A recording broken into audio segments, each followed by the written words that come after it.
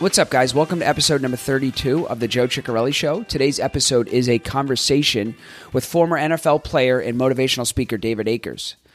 I was really excited to have David on the show. If you guys don't know who he is, from just his name, I would highly recommend you hit pause on this podcast and put his name into Google. If you're driving, probably don't do that right now. But when you have a second, put his name into Google and all the information you want about him will come up.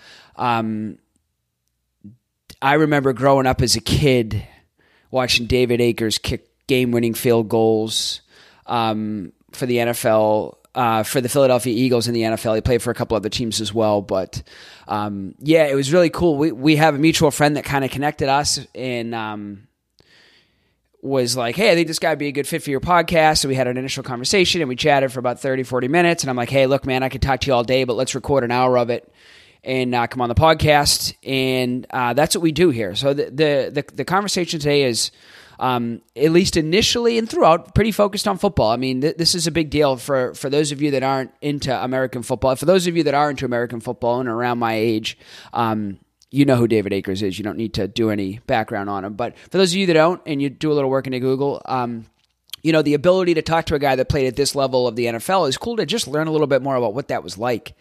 And that was really interesting to me. A lot of my podcasts are around self-development and how to become a better version of yourself, but it's also getting to learn about different people and their stories. I know for you guys that tuned in last week, I talked to a friend of mine who was a professional race car driver. And what was interesting about that was just to pick his brain and learn about race car driving. So part of this is just picking his brain about what was it like to be a kicker in the NFL?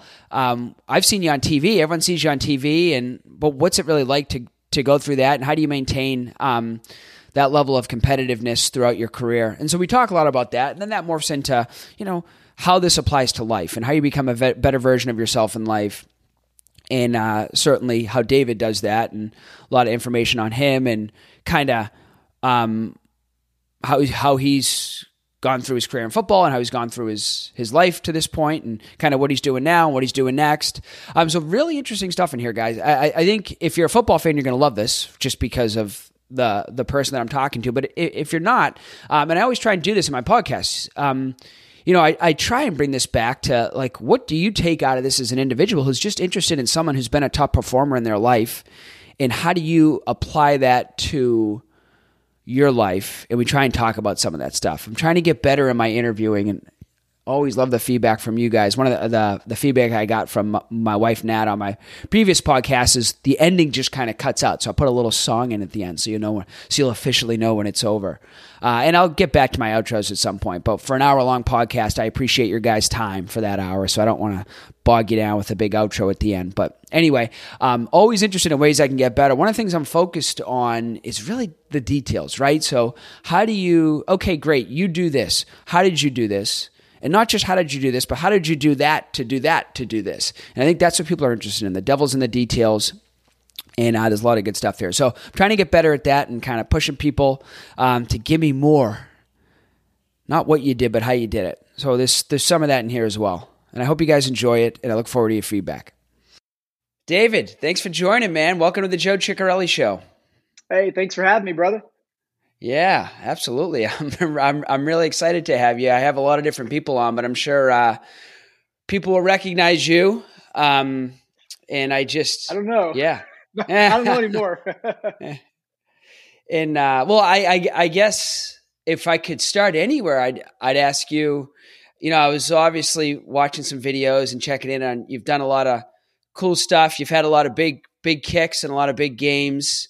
What's the one that kind of stands out to you the most, and kind of talk me through it? And it could be the actual pass that you threw for a touchdown too, if that's different. I was reading about that too. But anyway, what sticks out to you, man?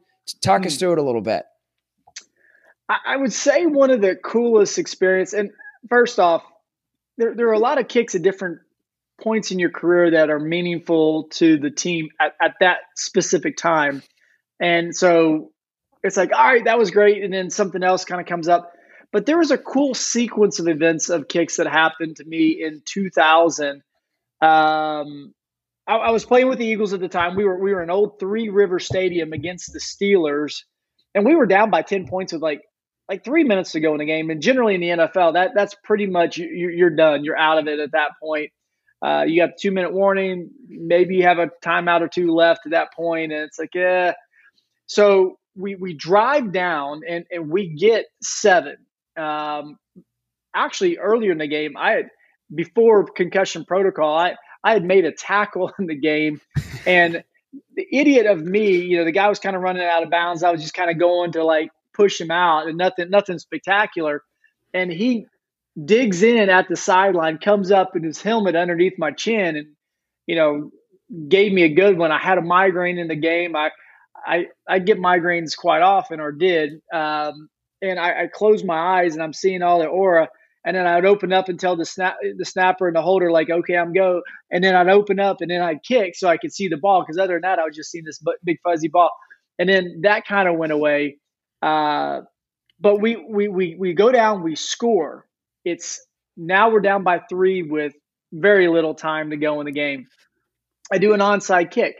During this time frame of the NFL, if you kick the ball and it did not go 10 yards, you would have a 5-yard penalty and you had a retry. You could also overload your men to one side, where basically I had one group of guys going to blow up the hands team on the kickoff return, and then on the backside of us, we'd have guys going for the ball. So it was like a double wave. You can't overload that way. You can't take a big run at the ball anymore. They've all tried to do that for player safety. So I hit this, what I call a high hop. I hit the ball down. It takes 1/4 revolution and then shoots straight up in the air. And you want it to come down right at 10 yards. You don't really want it 12, 13. You want it right on. So it's hard to manipulate that ball to get it to come right on the line. So sometimes you're a little on the short side. Sometimes you're a little bit. So as that ball's coming down, Gerard Cherry, one of our great special teams guys, goes up and grabs the ball at like 9 3/4 at this highest point. It would have gone 10 yards easily, but it was just about that much too early. And so we had to redo the kick. And you're like, oh my gosh, Gerard, if you would have just caught it here instead of here, it would have, been the difference. So we do it again, and then the ball hits just a little short, but then takes another bounce, and we grab it. And so we have no timeouts left. We're running down the field, and the clock's running, and they call this a Mayday a lot of times, or bonsai, depending on who your special teams coordinator are for your teams. But basically, you're just trying to rush out. You really can't take off your steps very well, and generally you need about 17 seconds to get your whole field goal personnel on the field to be able to get this kick off. Well, we had 16 seconds. So the clock was running, no timeouts, and it's running. And I know there's a video of it. It's like goes up to the clock, back down to us, back up to the clock, back down to us. And we got it off, I think, in a total of 13 seconds, which is extraordinarily fast. It was a 42-yarder. We tied the game up. We go into overtime, and then I hit a 42-yarder to win the game. And that was 2 back-to-back weeks of game-tying, game-winning field goals. And it kind of started the propelling of me as having the real confidence in my ability on the field, giving confidence to the organization and to the fans at that point to have this kind of breakout year, if that makes sense. And so that game, as crazy as it was, the ability that I had to go out and have 3 pretty cool kicks in a very short time frame always sticks in my mind as one of the cool sequences of field goals and just kind of opportunities on the game. Yeah. Wow. How do you, and I always wonder this, man, like that's a grueling situation. And I mean, anything you do in the NFL is, but like sitting on the sidelines, watching a team drive down the field and just keep seeing the pan zoom to the kicker warming up. And it's like, what is going on in that person's head right now? I mean, like, cause it's just, so how do you deal with like that, the buildup of stress, pressure, when you know that like the goal is to get into a situation where you can win the game or tie the game? I think some of this stuff is innately born in you to a degree. When I was a kid, I was playing soccer. I was a keeper. I was also a striker. I wanted to be the guy that score the penalty kicks, and I wanted to be the guy that stopped the penalty kicks. I just wanted to be that guy. And I was pretty small. My freshman year in college, I was 5'9", 151 pounds, soaking wet. I gained basically 35 pounds by the end of my spring of my freshman year. So I basically am what I am right now, 5'9" and 185, 186 at that point. I'm like 178 now. I did change kind of the way I train. This is a whole off topic, but I've actually had this conversation with different people as well. But like I played at one point at 209 pounds and just trying to find what worked best for me. But to answer kind of back to that question, I think a little bit of that is innately born in you. You either want to be the guy that says, hey, follow me. I got this here. The lead dog, scenery never changes, right? Or if you're not out in front, your scenery never changes. So for me, I think there's a lot of want to out there, because I do talk to some kickers and they're terrified of the last second field goal. And I'm like, well, if you think about it this way, if you think about the first extra point of the game and you go up 7, another team gets 2 field goals, you win 7-6, or vice versa. You have an opportunity, you miss it, and you don't get the extra point, the first one of the game. That might be the deciding factor by the time the game's. So if you have the mentality of every kick is meaningful, then generally you kind of add up all these kicks or these plays, and hopefully by the time you're done, your percentages of quality plays outweigh your negative ones. That's something that Coach Andy Reid talked with us about for years, and even another coach that was down in the Miami area for years, Howard Schnellenberger. It's not the alligators that generally get you, it's the gnats, it's the little things. So always taking care of the little things and always being able to be that person that when called upon, you're willing and able to go out and perform. And sometimes you kind of make this bigger than it is. But if you think about what you're supposed to do at this time, have success, and then forget about it. And then the next play, have success, forget about it. Can't dwell on the success or the bad things that have happened, the failures that have happened, but kind of being, all right, what's my next one? And they talk about kickers, you're only good as your last kick. That's true. And kind of thinking the same thing as a defensive back. If they get burned on a play, if they're on that island and they're constantly worried about what's going to happen to them the next play, they're not going to have success. It's okay. Trust in your ability. You've had success. Okay, great. You've had failure. Okay, that we're going to learn from it. We're going to move on, and then continue that process down the time frame of a game. And then by the time it's all said and done, generally those people that focus on that next play have more success than the ones that worry about their success or cheer themselves on the people that worry about their failures kind of struggle, but the people that also struggle with focusing on their success of the past don't have the success in the future. Yeah, they kind of both. And so that's really life advice, really, right? I mean, like, and so it's super like specific to kicking, but like you said, it could be a defensive back, could be someone trying to start a business, could be someone dealing with anything else in life. Are there particular things? So obviously you're really good at that, in order to be, to have the kind of success you did. So what would you share with listeners that, like, is there anything like, was there conversations in your head? Because we all know, we have these voices in our head that's like, oh God, I shouldn't have done this. I shouldn't have done that. Why did I do this? And then it starts to grow and take over. Did you have like meditation routines? Did you have, like you said, taking care of the small things? What are some examples? And it doesn't have to just be in kicking, but in life. Like what do you do to keep your eyes on the new scenery? Well, you make a great point. Everything that I'm talking about sports related is actually life applicable. Yeah. I mean, totally. And I believe that thread is woven between us. And that's where I believe you see a lot of top-notch athletes are very successful in life. And I'm not saying, well, it's about success, meaning a financial success. You can have success, and it just depends on what you're trying to be motivated by. It's the things that, yes, you have ability, and ability will take you so far, but you have to have a work ethic that's going to propel you. I was an average at best athletic guy, even though I played at a high level, doing something at a high level that takes a lot of skill in a set, if you will. But ultimately, I do believe that in life, you have to have this want. You have to be able to go out. And I know this sounds kind of cliche in this because you're thinking athletically.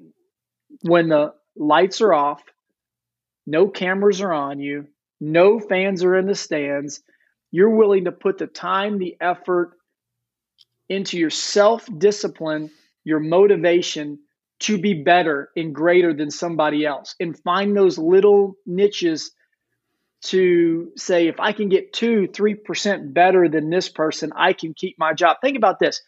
I was one of 32 players in the entire world at the highest level at one time. There were hundreds, if not thousands, of people that wanted to be in my shoes and were gunning for my job. And I was able to do it for 16 years and have some decent success with it. If you can put that same mindset into your work on a daily basis of what you do, would that give people the motivation to find little ways to improve? Or would it say, I can't handle the pressure, I want out? And it becomes kind of this personal internal dilemma that people have.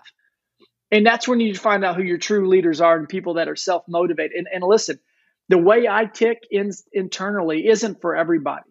But I also speak to different corporations when we talk about teamwork, leadership qualities, self-motivation, perseverance, and things like that. Going back to your original question, is there something that I think about? I talk to myself all the time. I go on the field and I'm literally shaking inside. And they're like, man, you look like the Iceman from like Top Gun. Like, what are you talking about? You have ice water in your veins? No. I had to deal with Pepto-Bismol because I would drink a half a bottle before the game because my stomach would.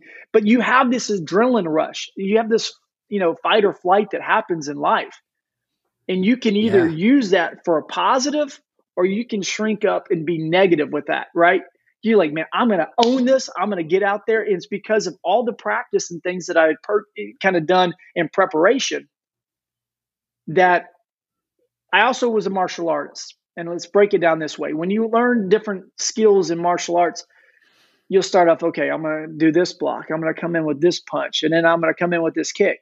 And you do them in sequential order so that when you're practicing, you can get a little bit faster. And then all of a sudden you're in a sparring match and your brain is now kind of off and your neuromuscular memory is kicking into gear. It's like boom, boom, and it's all happening.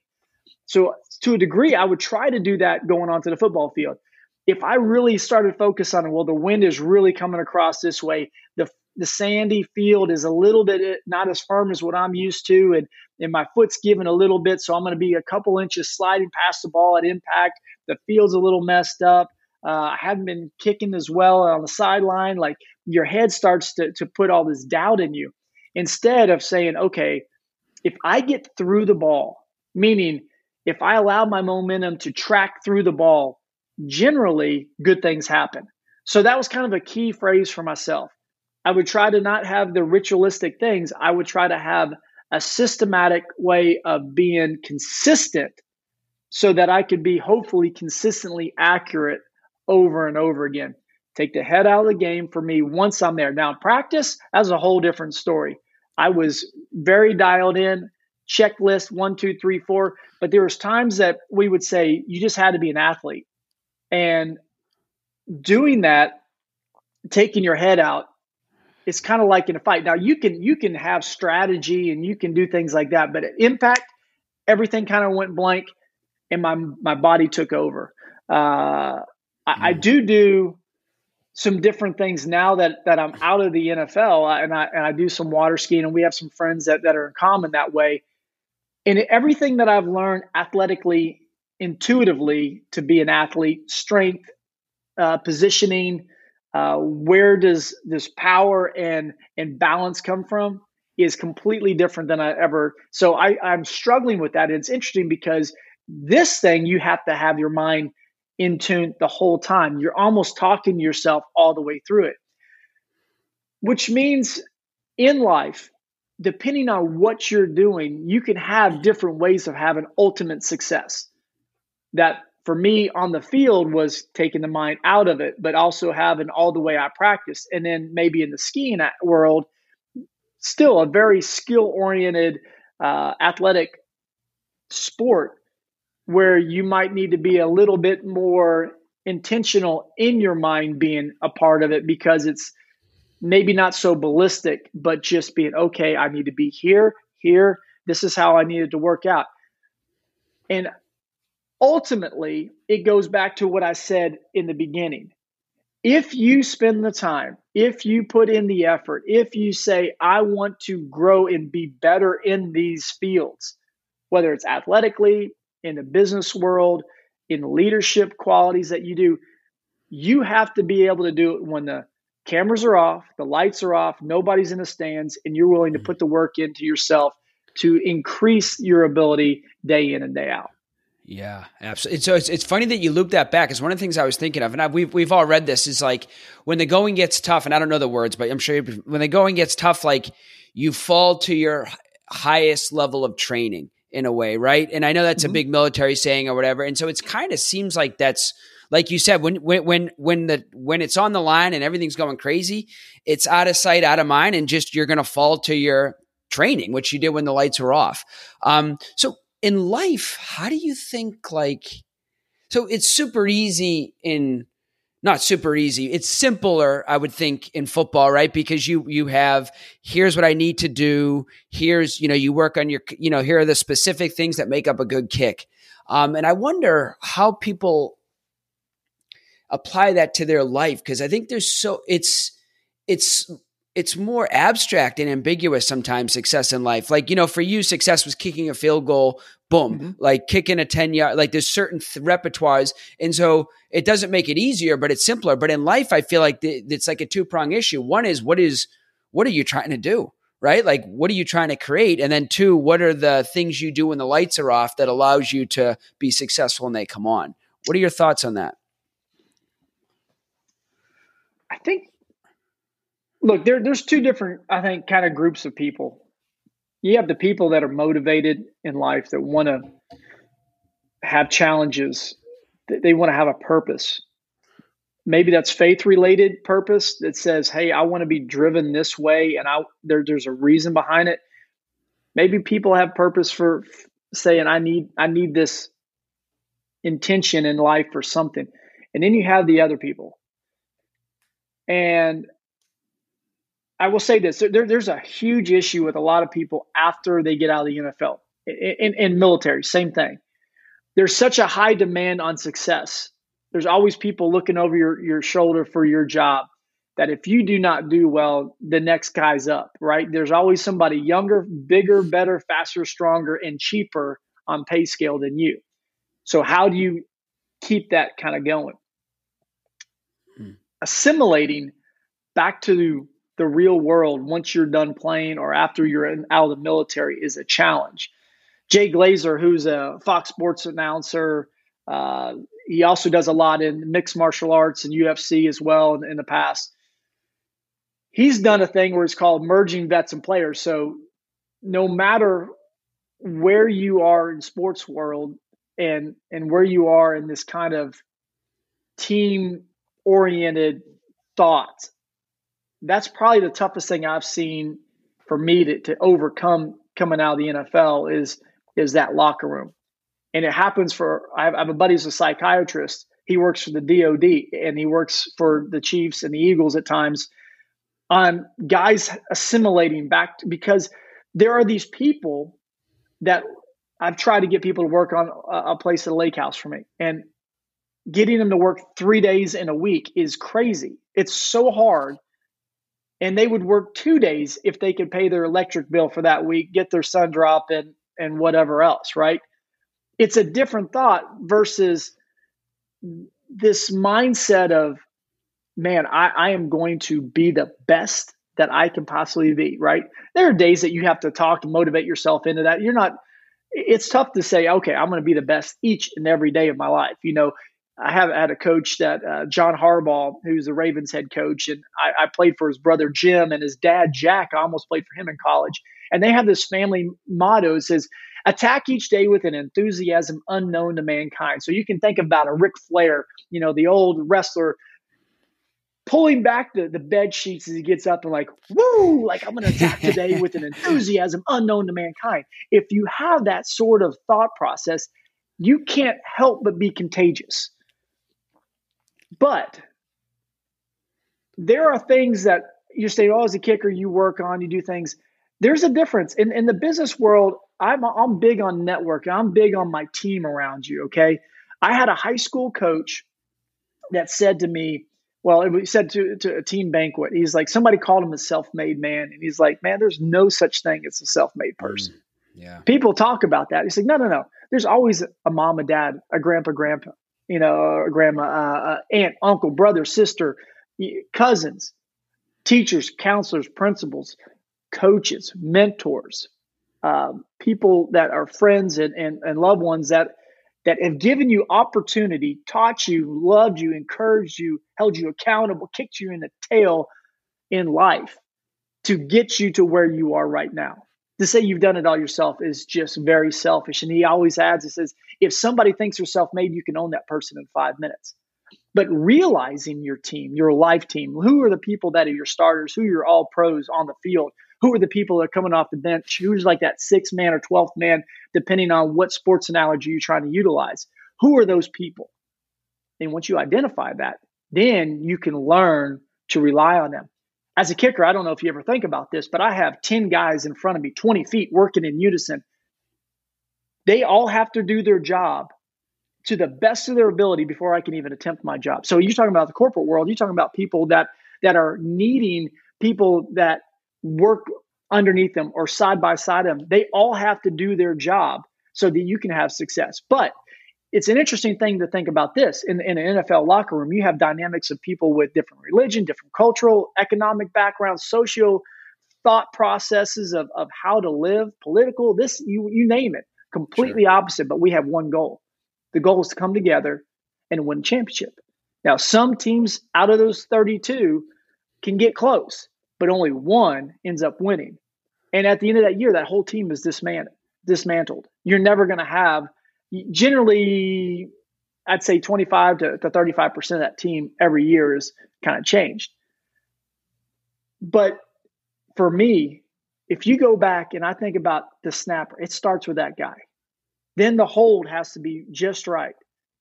The line has to be protected in a way that they have to work together, but individually at the same time. So you have a guy at the wing, and the guys come around, they call them the skinners. You always see them laying out, diving off the edge, trying to block the kick. Well, if my wing shoots out to that guy right away, well, he leaves the tight end vulnerable for the jumper to come between. So they have to work in unison. He has to jam that jumper coming in and then rock or step out and block that guy. And we always have these people in our lives. And I talk about this to people. There was a guy named Chad Lewis. He was a 3-time Pro Bowl tight end, but nobody knows he was the best wing I ever had. Because what he did is he'd go out in the game and he would protect my left side and he'd say, Dave, I got your back. I'm like, okay, I appreciate it. But he said he put such a quality of his play on the field each and every week that it gave me more time. More time gave me the ability to see the ball more.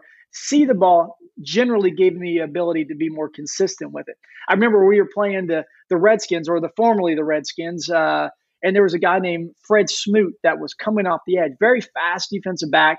But Chad, he played at BYU, is one of these most quiet, kind of calm, guys that would sit out there, and he point over to Fred. He'd say, Fred, if you come, I'm going to have to cut you.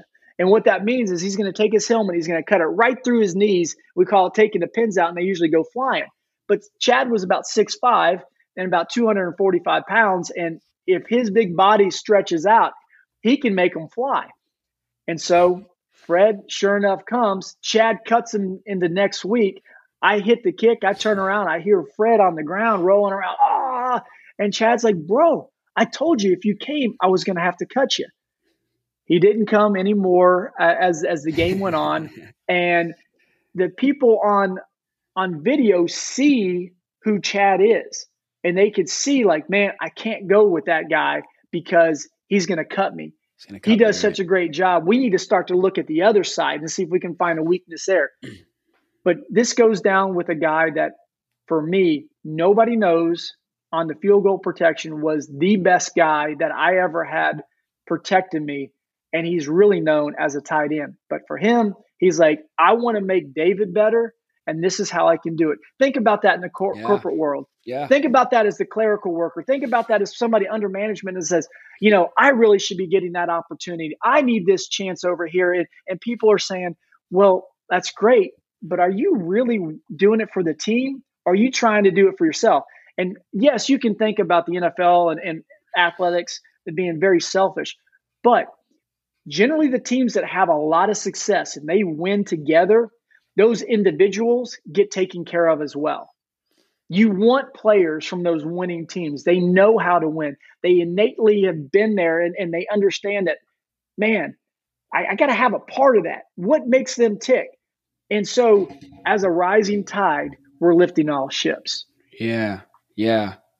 So one thought on football compared to like life, when we kind of look at the disparities, is in life, you're your own player and your own coach, right? And so it's like when you talk about building a network and building a team and all this stuff in the NFL, I mean, outside of maybe Tom Brady, who shows up in Tampa and probably says, I want this guy, and this guy, you know, you're dealt the hand you're dealt with. Your coach is going to put the best people in place and you figure it out. But in life, in a way, you have kind of somewhat control over who you bring onto your team. I guess maybe if you're working, you don't. But generally speaking, I guess I'm looking at like individual people here. And there's a lot of people that spend a lot of time. They say you're the sum of the 5 people you spend your time with or something like that. I think there's a lot of people that spend time with people that maybe aren't great for them. So in life, have you dealt with that at all? I mean, in terms of, hey, you got to move on from certain people, or you got to really focus on bringing the right person in and surrounding yourself. And yeah, what are your thoughts on that? Well, you definitely surround yourself with great people. I will say this. I think you're going to have a network of people that are on your team that are your professional group, and you're going to have a personal group. And there's probably if you look at that spider web, there's going to be some of that matrix where they intertwine together.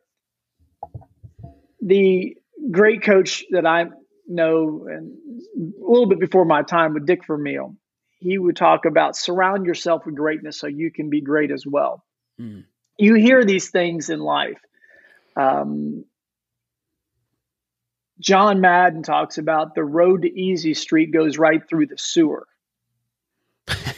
And if you can compare those two, nothing in life comes easy is basically what he's saying, right? You're going to have success and it's going to look like Shawshank, right? He gets out of the muck and the mire, he comes out and he escapes through the sewage line, right? You can kind of visualize that.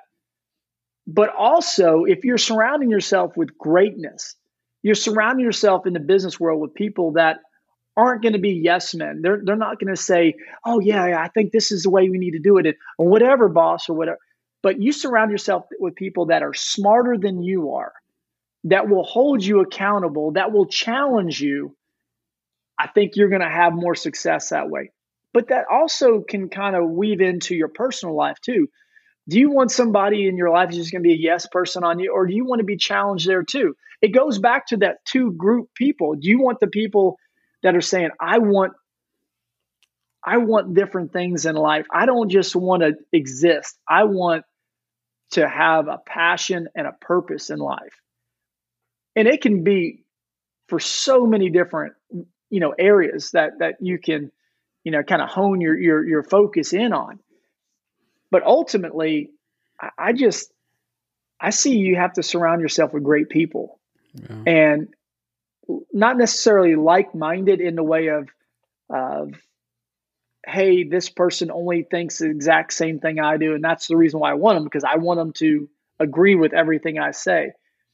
But like-minded is in driven and wanting to challenge and not necessarily be that yes person. And I will say that most of the time, the people that have successful marriages are going to come from people that, yeah, there's a lot of similarities to a degree, but there's going to be major differences as well. And those are going to be challenging, but that's kind of how you come together in those challenging moments. You hear about this in the corporate world, the people that have success, big companies that have success, they're not just people that are going to be yes man to tell you. They're going to be like, no. Why are you doing that? Let me show you another path. Maybe this might be better. And let's look at it together. If you're just going to be that person that micromanages and says, I'm going to do it this way, and this is the only way to be done, you're only going to get to a certain level. I think about that same thing in the way I train physically. And a lot of people say, oh, you kick, just kick. And I was like, yeah, did you realize I got into martial arts so I could kick with my other leg? They're like, why? So because your body will only get to a point of plateau because you can only have an imbalance of strength on your body to a certain degree to where it won't allow you to strengthen anymore. But if you strengthen your other side, then your body has an ability to get even stronger because there's not an inverse proportionally muscle imbalance.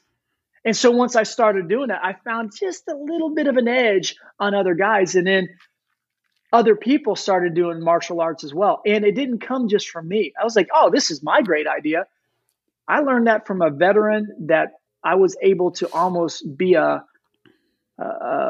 apprentice to my first year in the NFL with a guy named Norm Johnson, who played, I think, 18 years in the NFL. And I watched this guy day in and day out on how he was as a professional. So if I go back and I think again about who in my life are people that created me as a player, as a person, there's two different groups. But those mindsets of surrounding yourself with greatness, they come together and they converge with that matrix, within my network. Yeah, absolutely. How have you approached, I know you've talked about martial arts. How do you approach, even at this stage, being out of the NFL, like staying healthy? Are you big on diet? Are you big on exercise? What does that look like for you? Well, I went through a stage. So back in 2014, let me give the viewers a little bit of understanding. So I played 16 years of games. I had 15 credited seasons. I started off as an undrafted free agent with the Panthers, Falcons, and Redskins. Those are my first three teams, and I didn't last long at all. And that was three teams within 2 seasons. I get picked up by the Eagles. They send me to play in NFL Europe. And that back then it was an allocation. So even though I was playing for the Berlin Thunder, I had an Eagle emblem here that showed that it was kind of like the minor league system at the time. I ended up getting really sick over there, and I got salmonella food poisoning, was hospitalized in an East Berlin hospital back in 1999. And during that time, I just like, man, I just need to get back to the States. I was newly married. This isn't going to be happening for me. I lost 30 pounds in less than 3 days. It was nuts. So I come back to the States. 30 pounds in less than 3 days? It's crazy. That's when I first heard about being really quarantined. I literally was not allowed to leave this room. It was the size of a big closet. I had a window, a sink, a wheelchair with a bucket in it, and that's what was my bathroom. I had nothing else. Wow. I make the Eagles that year as the long field goal specialist and a kickoff guy, basically, because they had a guy named Chris Bonio who is actually down in Tampa as a kicking and assistant special teams coordinator down there. But I kind of beat him out. They bring in Norm Johnson. I'm like, oh, now I'm done again. But I played that year and I learned a lot. I ended up making it to 6 Pro Bowls and playing those 15 years and had a lot of had a lot of success in there. After my last Pro Bowl, you hear sports hernia surgery. It's called athletic pubalgia. So my rectus abdominal muscles were kind of rolling up and shredding, and my adductors were kind of pulling down in my legs. So they reattached, do all that. I had a really painful recovery in rehab. But my first NFL game back, I ended up hitting a 63-yarder, which tied an NFL record at the time in Lambeau Field. And that was opening day of 2012. And things were like, okay, this can be good. And I had a fall at practice. And we had this new turf field. I mean, not turf as meaning AstroTurf, but like it was bluegrass. They replaced a Bermuda and put bluegrass down. But it was wet, and this turf slid out from under me. I kind of did a Charlie Brown, landed on my shoulder. And I was like, oh, everything's fine. Well, the next day I started having the same pains that I was having from the surgery. And I was like, oh, no. And it was progressively getting worse, and I had a terrible season. I would think that these kicks should be going through. The form looked good. I don't understand why they're staying a little left. And we get to the point where they send me back to my surgeon. He's like, here, we need to do some injections, and things still didn't get any better. And ultimately, we go to Super Bowl. We lose that Super Bowl. I get released injured, and I go back to the doctor because they said, you need to see him again. And I saw him. He's like, we need another surgery. So we do another surgery. They release my adductors. So they go into both eyes and do that. Couple of weeks later, I get signed by the Lions, and I kept having this pain trying to recover and rehab and with my kicking. It just felt like somebody was stabbing me in the leg. And so we had to go back in and remove scar tissue off a nerve. And I didn't train at all that kind of year at all as far as kicking. And I just went into training camp. I thought I was going to retire right before training camp. I get to training camp, finally make some headway. And there was a young athletic trainer that just saw me as kind of a project, and he really got me to be able to play that season, 2013. So that was my last regular season in the NFL, 2013. So basically, I went from 3 straight Pro Bowls to 3 surgeries in 16 months. And from my last Pro Bowl to my last game was 22 months. So I went from the pinnacle to the outhouse like that. We decided to move during 2013. We bought a place down in the Nashville area because we had been living in the Philly area. Even though it was New Jersey, it was really close to Philly. Sure. So we're getting down a little closer to where my folks were, my wife's folks, no state income tax. I was training with a guy that played with the Titans at the time. His name was Rob Moronis, and I coached him a little bit when I was in college and he was in high school, and he wore his number 2 because that was my number. And we had this kind of friendship of over the years, but we were training together to the point where, hey man, we're going to get this opportunity again. Let's just see what happens, what opens up. He went up and worked out for Detroit because the guys that they had brought in hadn't done as well since they replaced me, ironically. And it was a Wednesday. He went up. We were kicking together. He went up Tuesday. Back Wednesday, we were training. He was going to go up for his dad's birthday in Kentucky on Friday. I get a call Sunday morning that he died that Saturday night in a car crash. Wow. And at that point, I kind of lost the will to kind of train. I moved to another place. I was 40 years old. My training partner just got killed. I'm in this new area that I really don't know many people. Everything that I had done in life basically is changing. And I had been in a two-a-days since 8th grade, and now I'm 40 years old. What am I to do now? I'm an educated guy, but you're starting over. And I went through some depression for sure, and I didn't know it at the time. Everybody told me that's what it was. Lost a ton of weight. I had this anxiety that was up. I mean, I kept thinking, and I wasn't training my body. I got up, for me, about 195 pounds. Within a year from that point, I got down to about 170, got up to about 195, somewhere in that range. And I was struggling and I was hurting physically hurting because I kind of said, I'm going to stop working out.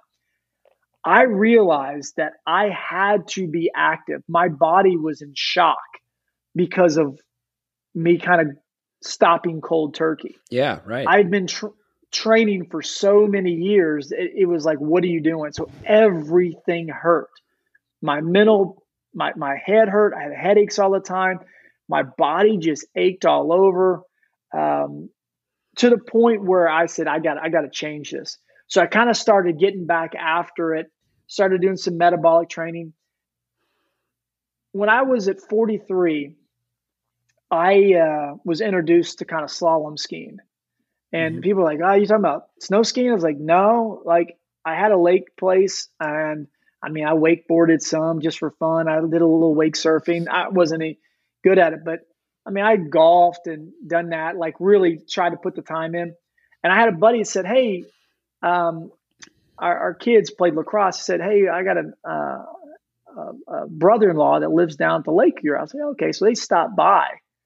And I meet this guy. He's like, hey, we do water skiing. I said, dude, I haven't water skied since I was a teenager behind our 22-foot cuddy cabin, right?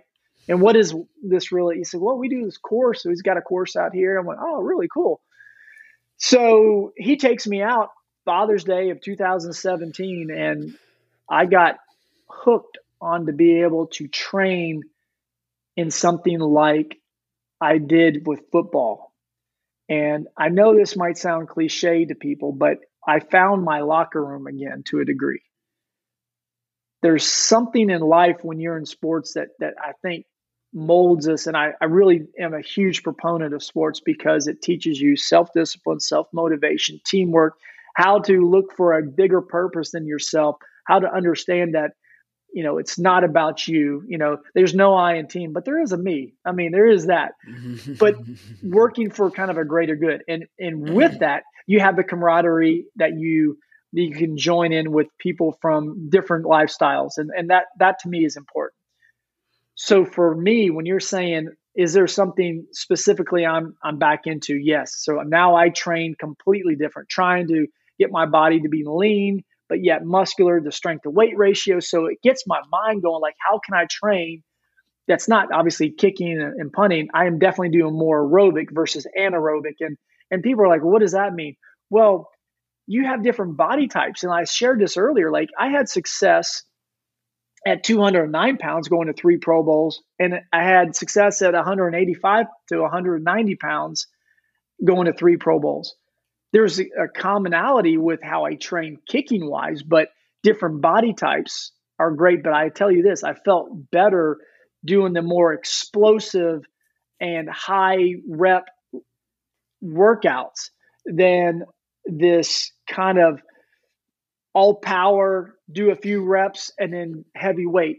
And your listeners may be going, what does that mean for me in the business world? It means a lot, because it shows you that there are 2 ways to have success, but one might actually give you more growth and long lasting, which the lighter one was going to do. If I would have done that earlier, I think I would actually had a longer career. It made me able to be in better shape in a way that would propel me for a better lifestyle. So I have had to change the way I eat, because as we get older, our metabolism changes, and work. You also have to realize when things aren't working well. You have to be able to be a chameleon and kind of, you know, change your colors of who you are and mold and adapt and, you know, play those audibles in your work. But you have to be able to identify that as well, and not just say, well, tonight I'm going to eat me about 10 to 12 Oreos, and, you know, I'm going to have it in a bowl of ice cream and wash my sorrows away. And yeah, that's great. But again, it puts us into those 2 camps. Are you going to be that group that says, you know, I'm just satisfied with being this?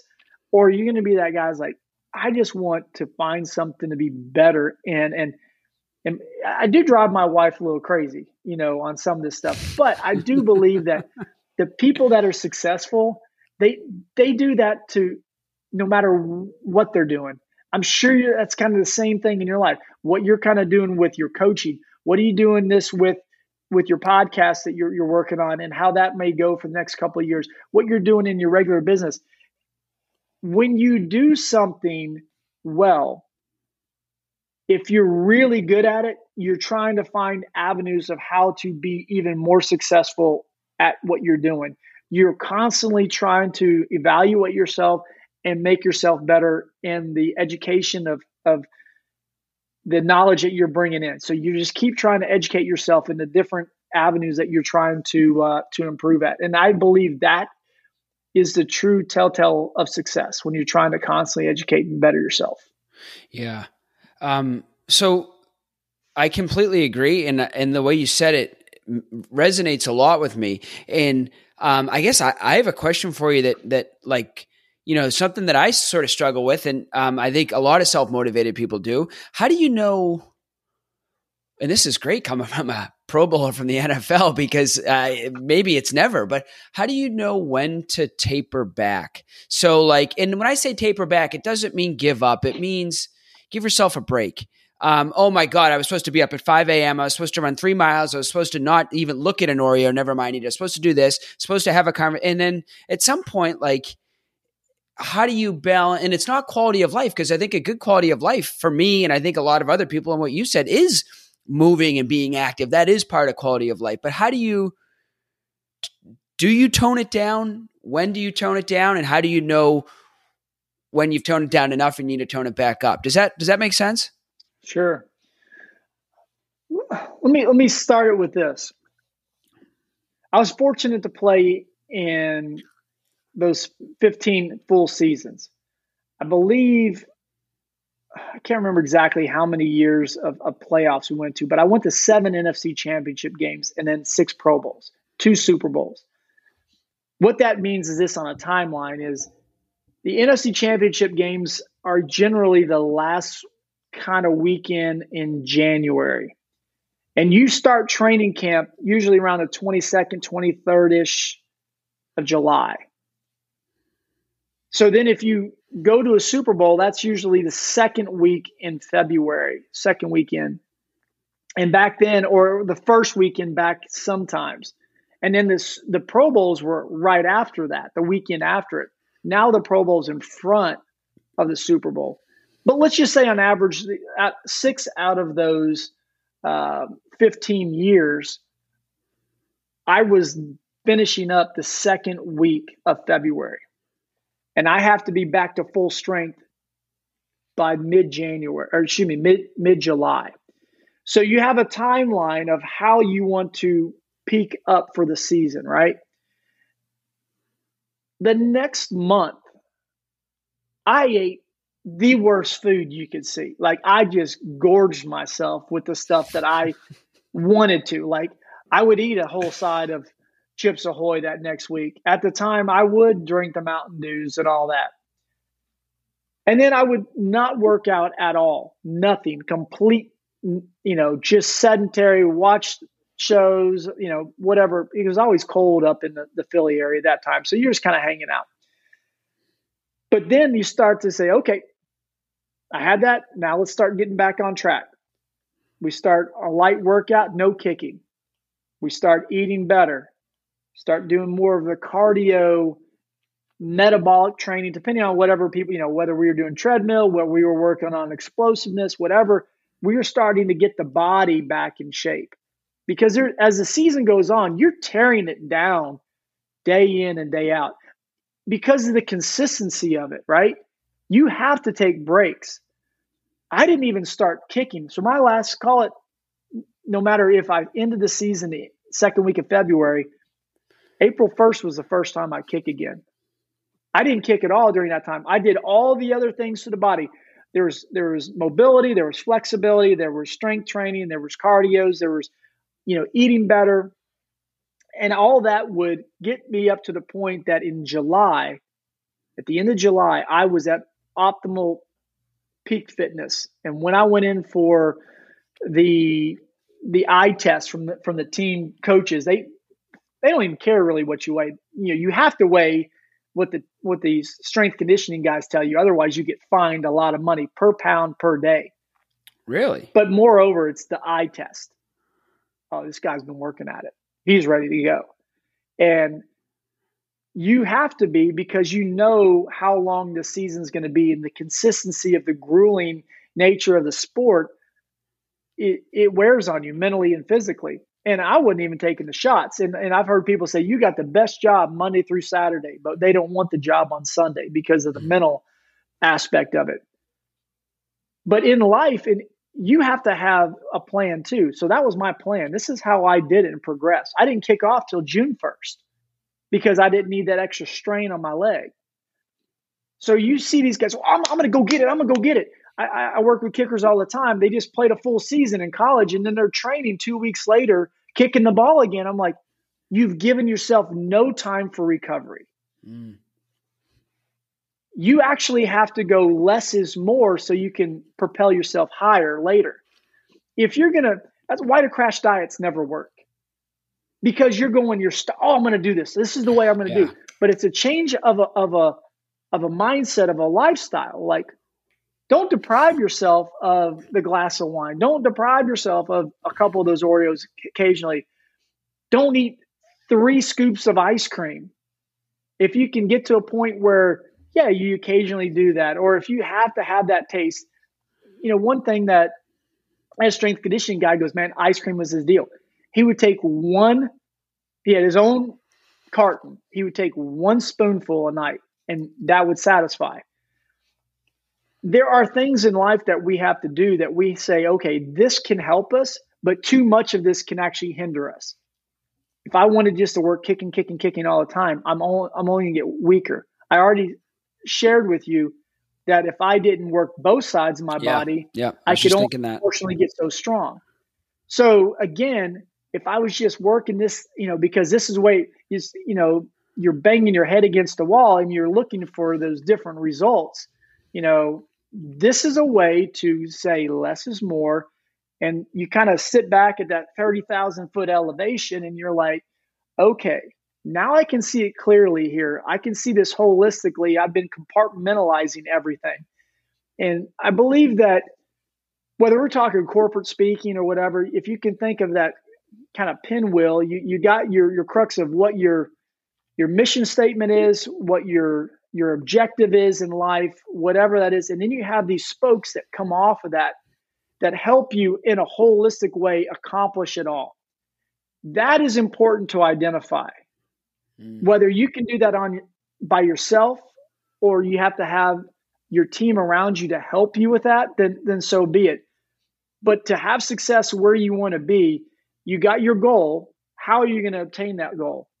Well, you can't just look at one spoke. You have to look at the different spokes and how that can actually get you there. And that might be a little deep or, too much homework for some people. But ultimately, I think if you spend that time to brainstorm, whatever you want to call it, you will see more results. You can have your dream, but if you don't have the goals and kind of assessment areas to attain that dream, it's really hard to attain it, right? Like you just say, well, I'm going to go play in the NFL. Well, what does that mean? How do you attain that? How do you have success in X business versus Y business? Well, I just want to go do that. Well, you just can't say you're going to do it. You have to have a strategy and a game plan to be able to accomplish that. And again, I go back to, you can't do it by yourself. Surround yourself with great people so you can be great as well. Understand that the plan has to be adaptable because sometimes things just don't work. If think about this, Netflix wasn't really much different than a Blockbuster video initially. Right. You went and got the box and you got, you just got ordered your it video. through mail. Yeah. Now it's completely different. If they did not adapt their mission, they would not be the success that they are. And you can go down the line with X company. You look at other people and you're like, well, no wonder you're floundering because you're not willing to change your mission statement. You're not willing to, your mission statement may be the same as hey, I want to produce X amount of quality supplies or whatever to this group of customers. But if those customers are no longer buying your product, you have to be able to drop back, have an audible, punt, if you will, and go a different way and still have the mission of this is what I want, a quality product for these customers, and this is how I'm going to do it. But if things aren't working, you have to be willing to adapt. You adapt or die is basically what coaches would say to us all the time. Again, there's so many, and that's why I think sports is so important, individually or team-wise. I like the team aspect better because you learn to rely on other people and not take it to the point of being worried about them taking your job. Case in point, I had 5 teams that offered me free agent contracts right out of University of Louisville. And I had a call from the Steelers that said it looked like I was going to be their 7th pick in the draft. And my name didn't come across the ticker. But I went down to the Carolina Panthers. And this was kind of dumb too, because they offered me the most amount of signing bonus than these other teams did. It didn't end up being the best situation for me as a guy to make the roster. And dumb me, I went to a guy, they had a kicker, John Casey, and John had played 19 years in the league. He had just come off a Pro Bowl year, and he broke the NFL record for field goals in the season. Well, I'm there, and I realized, I was known to have a really strong leg in college, and I just wasn't the most accurate. I'm seeing a guy that was accurate and had as strong a leg that I had. And I was like, wait a minute, this is crazy. But he said, David, I think you need to make this change. I think you need to do this over here. And I started watching and was like, this guy knows what he's talking about. I learned more in that training camp than I had learned in the 4 years of college and 2 years prior to that in high school that I learned to kick. So in that basically 6-week time frame, I learned more than I learned in 6 years. I went and I changed my whole technique because he said, David, if you do this, this is going to make you more consistent. If you do this, this is going to help you in your technique. If you do this, this is going to give you an opportunity to make it in the NFL. I could have taken that and said, what do you know? Or I say, man, this guy's done it. I learned to recognize it right then, and I tried to implement it. And it took me 6 months after being released by the Panthers to really implement it. I went to the Falcons. I went and was competing against Morton Anderson, and Morton's a Hall of Famer. I mean, honestly, if Morton had not redone his deal, I probably would have won that job. Because my field goal percentage in camp was like 94% on 9-foot poles, which is like being arena league poles. I was kicking incredibly then. And a lot of that is because John Casey wasn't worried about me taking his job. He was paying it forward, if you will, trying to bring up the next generation. Many times in the corporate world, there's more undercutting versus teaching. And instead of thinking, and I've said this before, thinking I need to protect mine, it's the rising tide lifting all ships. If you're confident in your abilities, don't worry about the guy that you're teaching because you can't teach him everything. He's taught me technique. He didn't teach me experience. I had to learn that on my own. And if he could have put his head on me, I could have possibly even had a better career. Who knows? But all that coming together in athletics propels you forward, in my opinion, to the next level at the corporate level. If you have that sort of mindset, it's the people that are selfish and not willing to really help that next generation, I think really end up struggling to hold themselves back. And then people start to see that as well, in my opinion. So I will say this. I learned from John Casey, and I think you can ask anybody that competed with me when I was a veteran in the NFL, that I truly tried to implement what John Casey did to me in my daily practice with those guys. Yeah. It's a big thing, isn't it? I mean, like anyone that's successful, and it's such like it's cliche, but it's like, you got to get like the more you give, the more you get in a way. Like, and it's crazy how it's kind of hard to get behind, right? But if it's like, it kind of feels good to help other people and to support other people. But yeah, I mean, you're right. It's gotten lost on a lot of people. And so there's no doubt about that. All right, man, I know we're at about an hour. I have one last question for you before I want to ask how people can get in touch with you. How much of your success would you attribute to your mindset and mental versus physical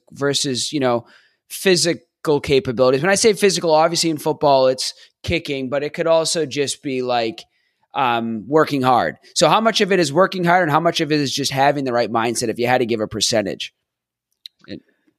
Well, I wouldn't say working hard and mindset are taken away.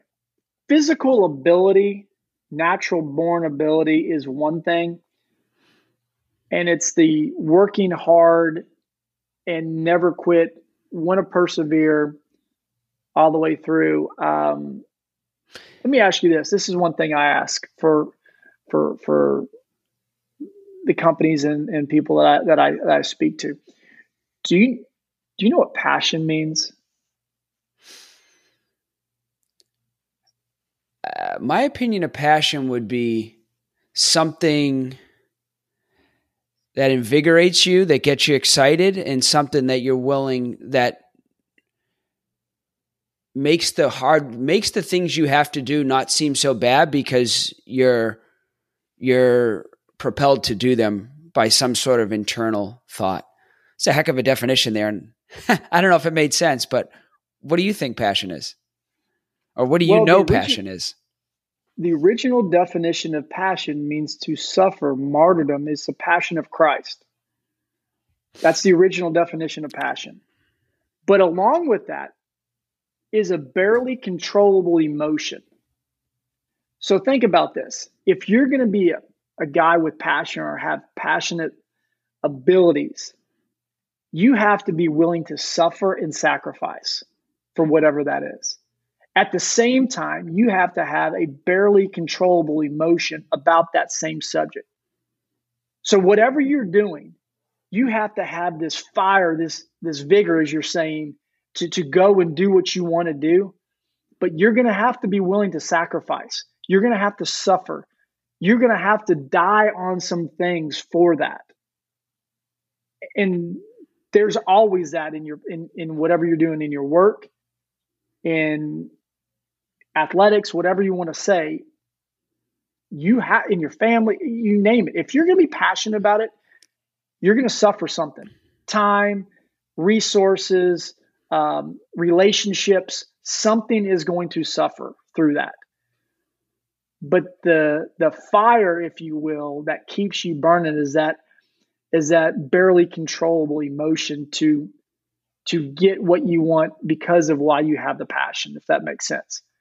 So it goes back to your initial question. What do you think? You have to have a passion for something that you're going to be willing to work more than other people. There were people that were way more talented than me. There's going to be people that are way more talented than you. There's going to be, even to your other guests, more talented than them.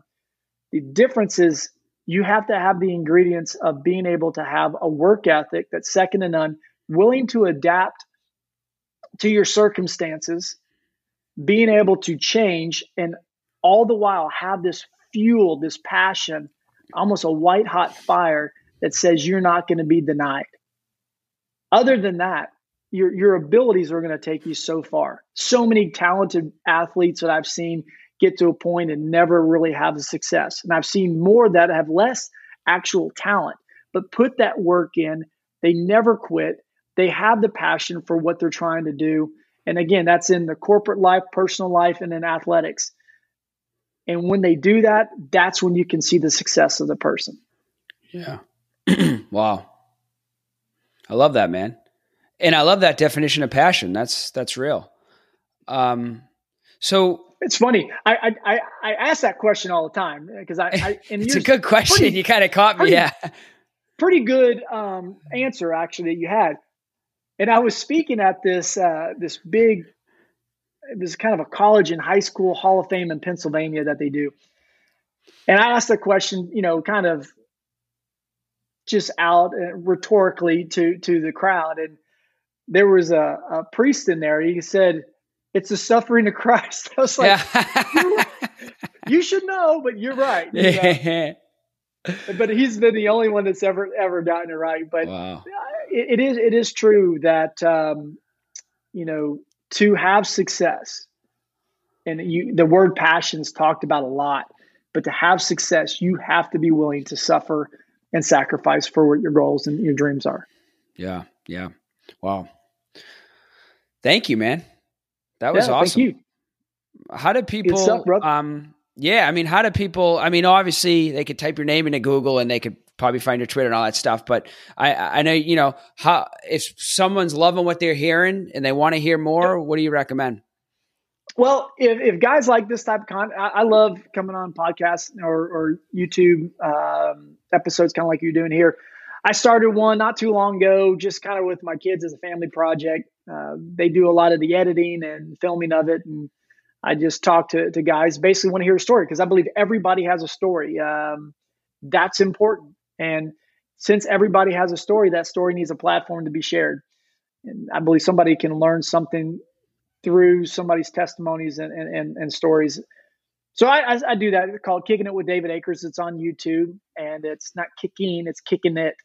And basically just talking. So far, we've had majority of athletes and business people or athletes that have turned to business people, just kind of hearing their stories, kind of cool that way. But I also have David_Akers2 at Instagram. I am on Twitter. I used to have a decent Twitter following. The year I was talking about that had those surgeries, I ended up getting death threats because I was the number one ranked fantasy kicker, because I broke the NFL record the year before on points and field goals in a season. And I wasn't having a great year, so I started getting these death threats. So I deleted the whole thing. But some of the corporate the companies in the corporate world that I was doing business with post football, they were saying, "Hey, do you think you could have a little bit more of a social media presence?" So I kind of started. I don't have many followers on Twitter. I'm not a lot of stuff that I send on Instagram goes over there, but Instagram's probably where I do the majority of my stuff. And then, of course, the Kicking It with David Akers on YouTube. I'd love to have people come on, subscribe, like, whatever. But again, just love sharing these stories.